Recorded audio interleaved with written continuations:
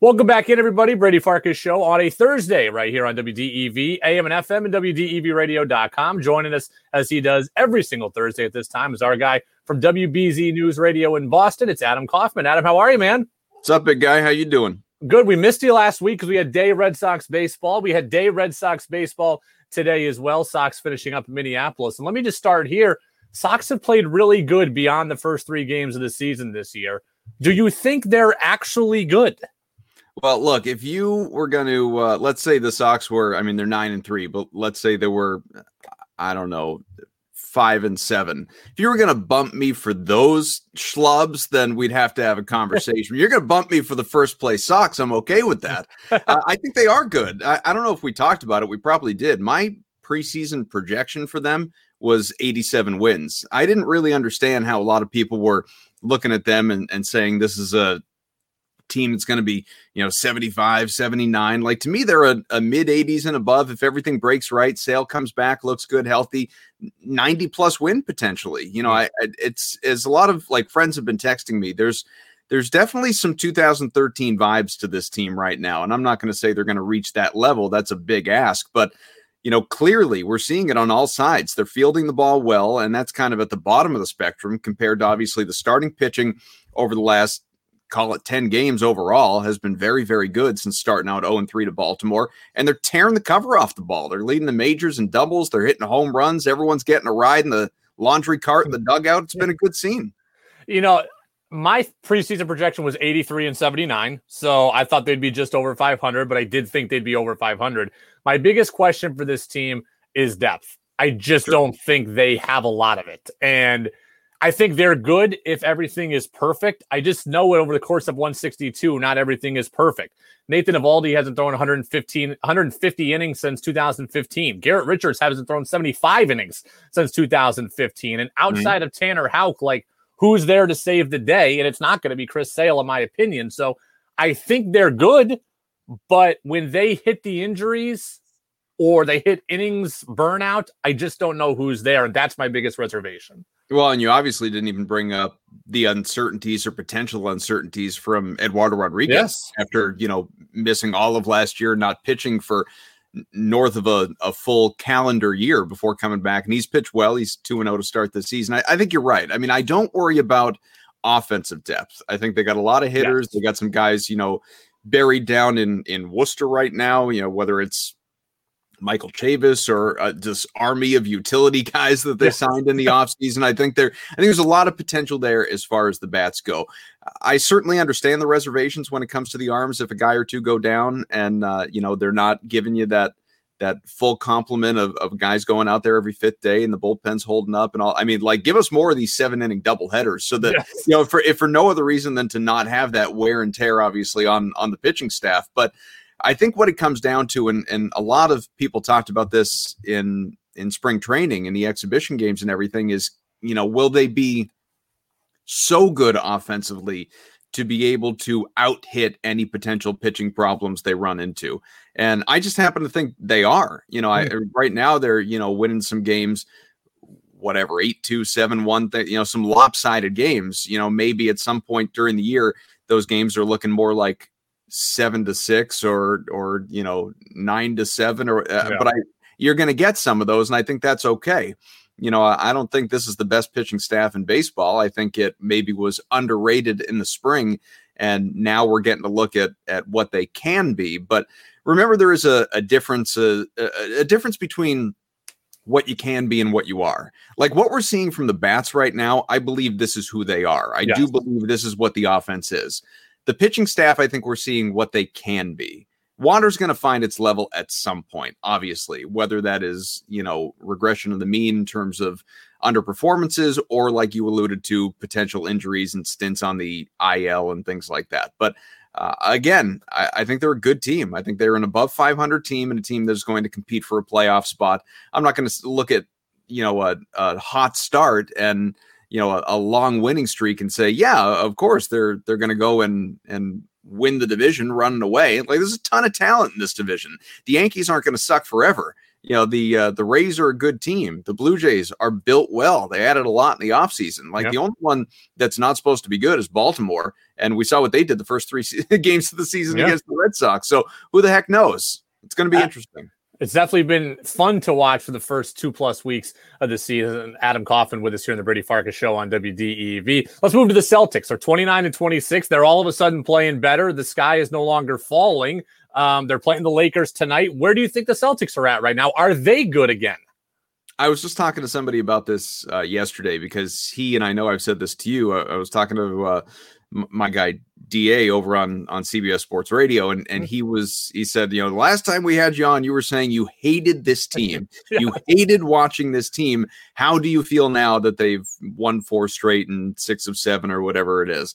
And, I think this is a team that, the compete level is higher. It's a lot more fun to watch them there, but it goes beyond that. It goes beyond defensive identity. It goes beyond, the give a bleep meter. It's just unlocking aspects of guys' games and, on the way to obviously full health, which they more or less have with the exception of Evan Fournier, who obviously remains in COVID protocols right now. But even Jason Tatum, we know who this guy is and what he has the potential to be. And he's an all-star, a budding superstar. Some would already say he's a superstar. I think that he is absolutely trending in that direction and he will be that guy. But what's so gratifying is seeing him at the ripe old age of 23 continue to unlock facets of his game that really haven't been there. And, a prime example in recent games is the attack and getting to the free throw line. Like, this is a guy who should be, there's been so much whining, whether players on the floor, people in the media about, not getting to the line enough, not getting superstar calls, not getting any calls, never mind superstar calls. And, he should be going to the line 6, 8, 10, 12 times in a game. Like that's just the reality. This is what he should be doing. And maybe he's just getting more calls now. And we're in the midst of a good run, I guess. Like, let's talk again in 10, 20 games. We'll find out. But right now he is being more aggressive. It's less of the isolation. It's less of the hangout around the perimeter or taking the, 18 footers. He's going to the hoop beyond just when he has a lane to go to the hoop. He's forcing his way to the basket and it's leading to offense and it's making a big difference. It's just a more exciting, more interesting brand of basketball. And, from Tatum on down, but as far as who they are and what they'll be, it's a good run right now. And they're going to win again tonight because the Lakers don't have LeBron or AD, but they're not a contender at the moment. Like, I'd have to really put on the green rim glasses and go full homer and go, find a whatever a Celtics equivalent of a cheesehead would be and put it on my head. And, they're not a contender. They're, right now it's, we talked about with the Red Sox, like if things break right, what they can be. For the Celtics, if things break right, they go to the conference finals. Right now, they're probably a second round exit. And if they play like they had been, they, like, who knows? They go down in the play-in tournament. So there's just such a spectrum for this team right now. Tonight's different. LeBron and AD aren't playing, and I'm going to catch grief for this. It's going to sound like a hot take, but I've been saying this for years, and wherever I've worked, I don't think Celtics-Lakers is a rivalry anymore. I just don't think pro rivalries exist at all, except for Red Sox Yankees. It's the only long-standing rivalry that holds up. Other than that, it's cyclical. Like, for the Patriots, okay, it was the Jets for a little while. Then it was Rex Ryan for a little while. Now it's Buffalo because Buffalo's good. Like, Baltimore for a bit. Yeah. So Celtics Lakers doesn't do anything for me anymore. Am I wrong in that and just sounding like I'm not giving proper respect to the NBA here? I think there's some semantics involved. And here's what I mean by that. I think that certain matchups just mean more.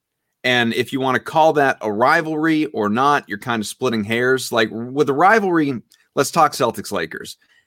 Basketball is better never mind for Celtics and Lakers fans, for the NBA, for the league, for TV partnerships, for marketing. Like, the basketball is better when both the Lakers and the Celtics are good and competitive. And you can look at it and say, like, these two teams, they could be on that championship finals matchup trajectory and build that thing all season and make a big deal out of it. When one team is great, Lakers, and the other is, mediocre or slightly above, Celtics, No, of course it doesn't feel like there's a rivalry, and isolated regular season matchups, aren't always going to feel that way, especially like you said, when one team is missing all of its talent in the form of two guys.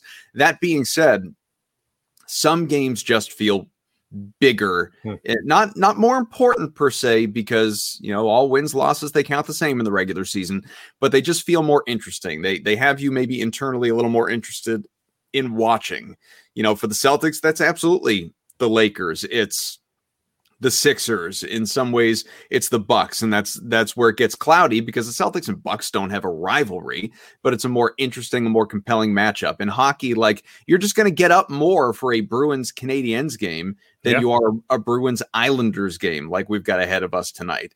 Red Sox Yankees, it's a bigger deal than Red Sox Orioles, and it always will be. Patriots Jets, even if the Jets suck, it's just more interesting, or even to some degree because of Harbaugh, Belichick, Patriots and Ravens versus Patriots and Lions. You know what I mean? Like, the certain games just feel more important. So again, you can call it a rivalry, you cannot.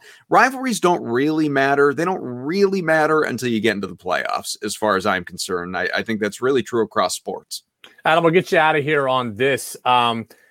It seems like we're getting to the point where most or all NFL teams skip out on the voluntary workouts that are coming up. The Patriots have said that many of their players will be skipping out on this, but not necessarily all. How does this land for you with the Patriots specifically? Like, are you a guy who thinks that the players are right and they should be boycotting these things? Or are you, as a Patriot fan, saying, damn, I wish my team was together more often so they could do what we want them to do?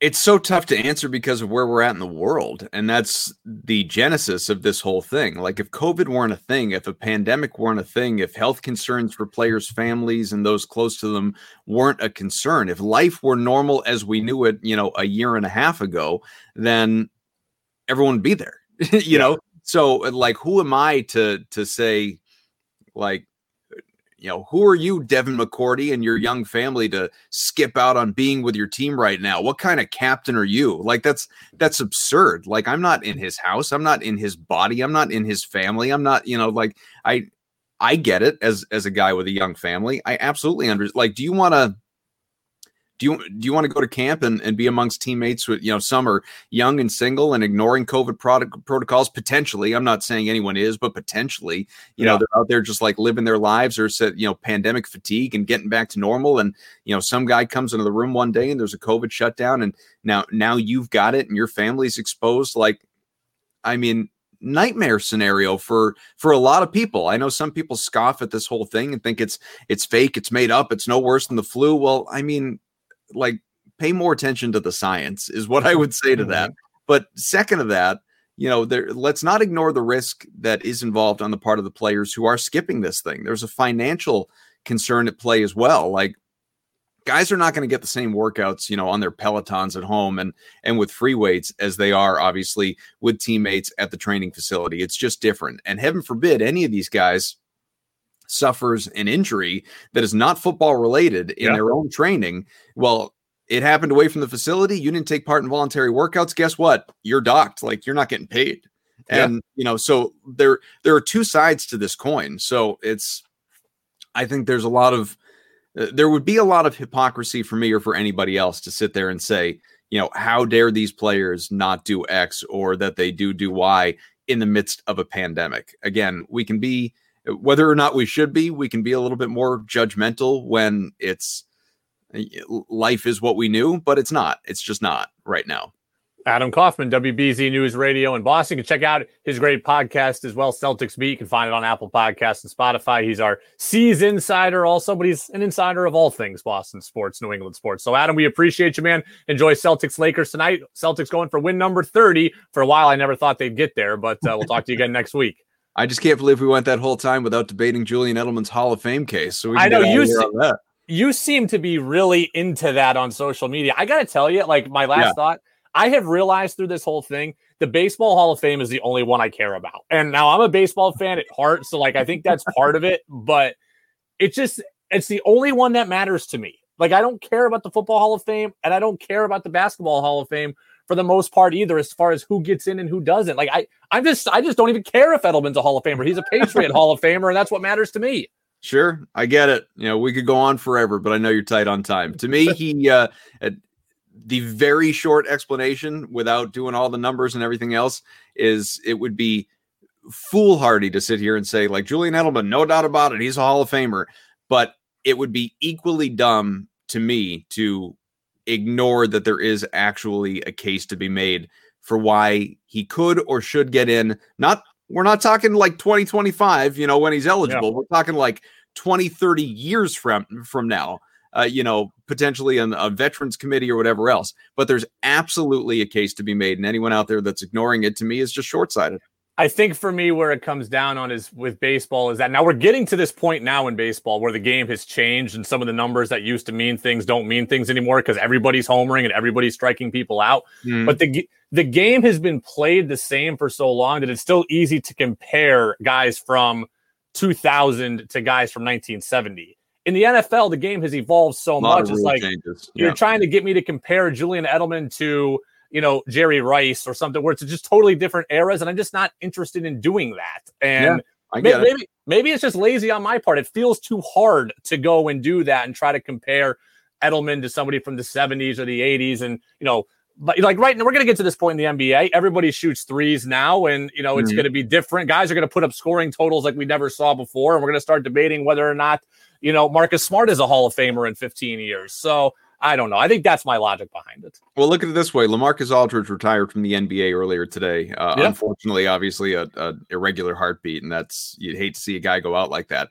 He will absolutely be a Naismith Pro Basketball, Hall of Famer. He will be. But it's a different museum. It's a different Hall of Fame. It's a different line of thinking. You would laugh. People would laugh if you tried to insinuate the equivalent, whatever it would be, of his career to the NFL, that he'd be a Hall of Famer, or the NFL, or the equivalent of his career to Major League Baseball, that he'd be in Cooperstown. His career is not in Canton or Cooperstown, but it's absolutely in Springfield. And it's just these Hall of Fames are different. Adam, man, we'll talk to you next week. Appreciate your time as always. All right.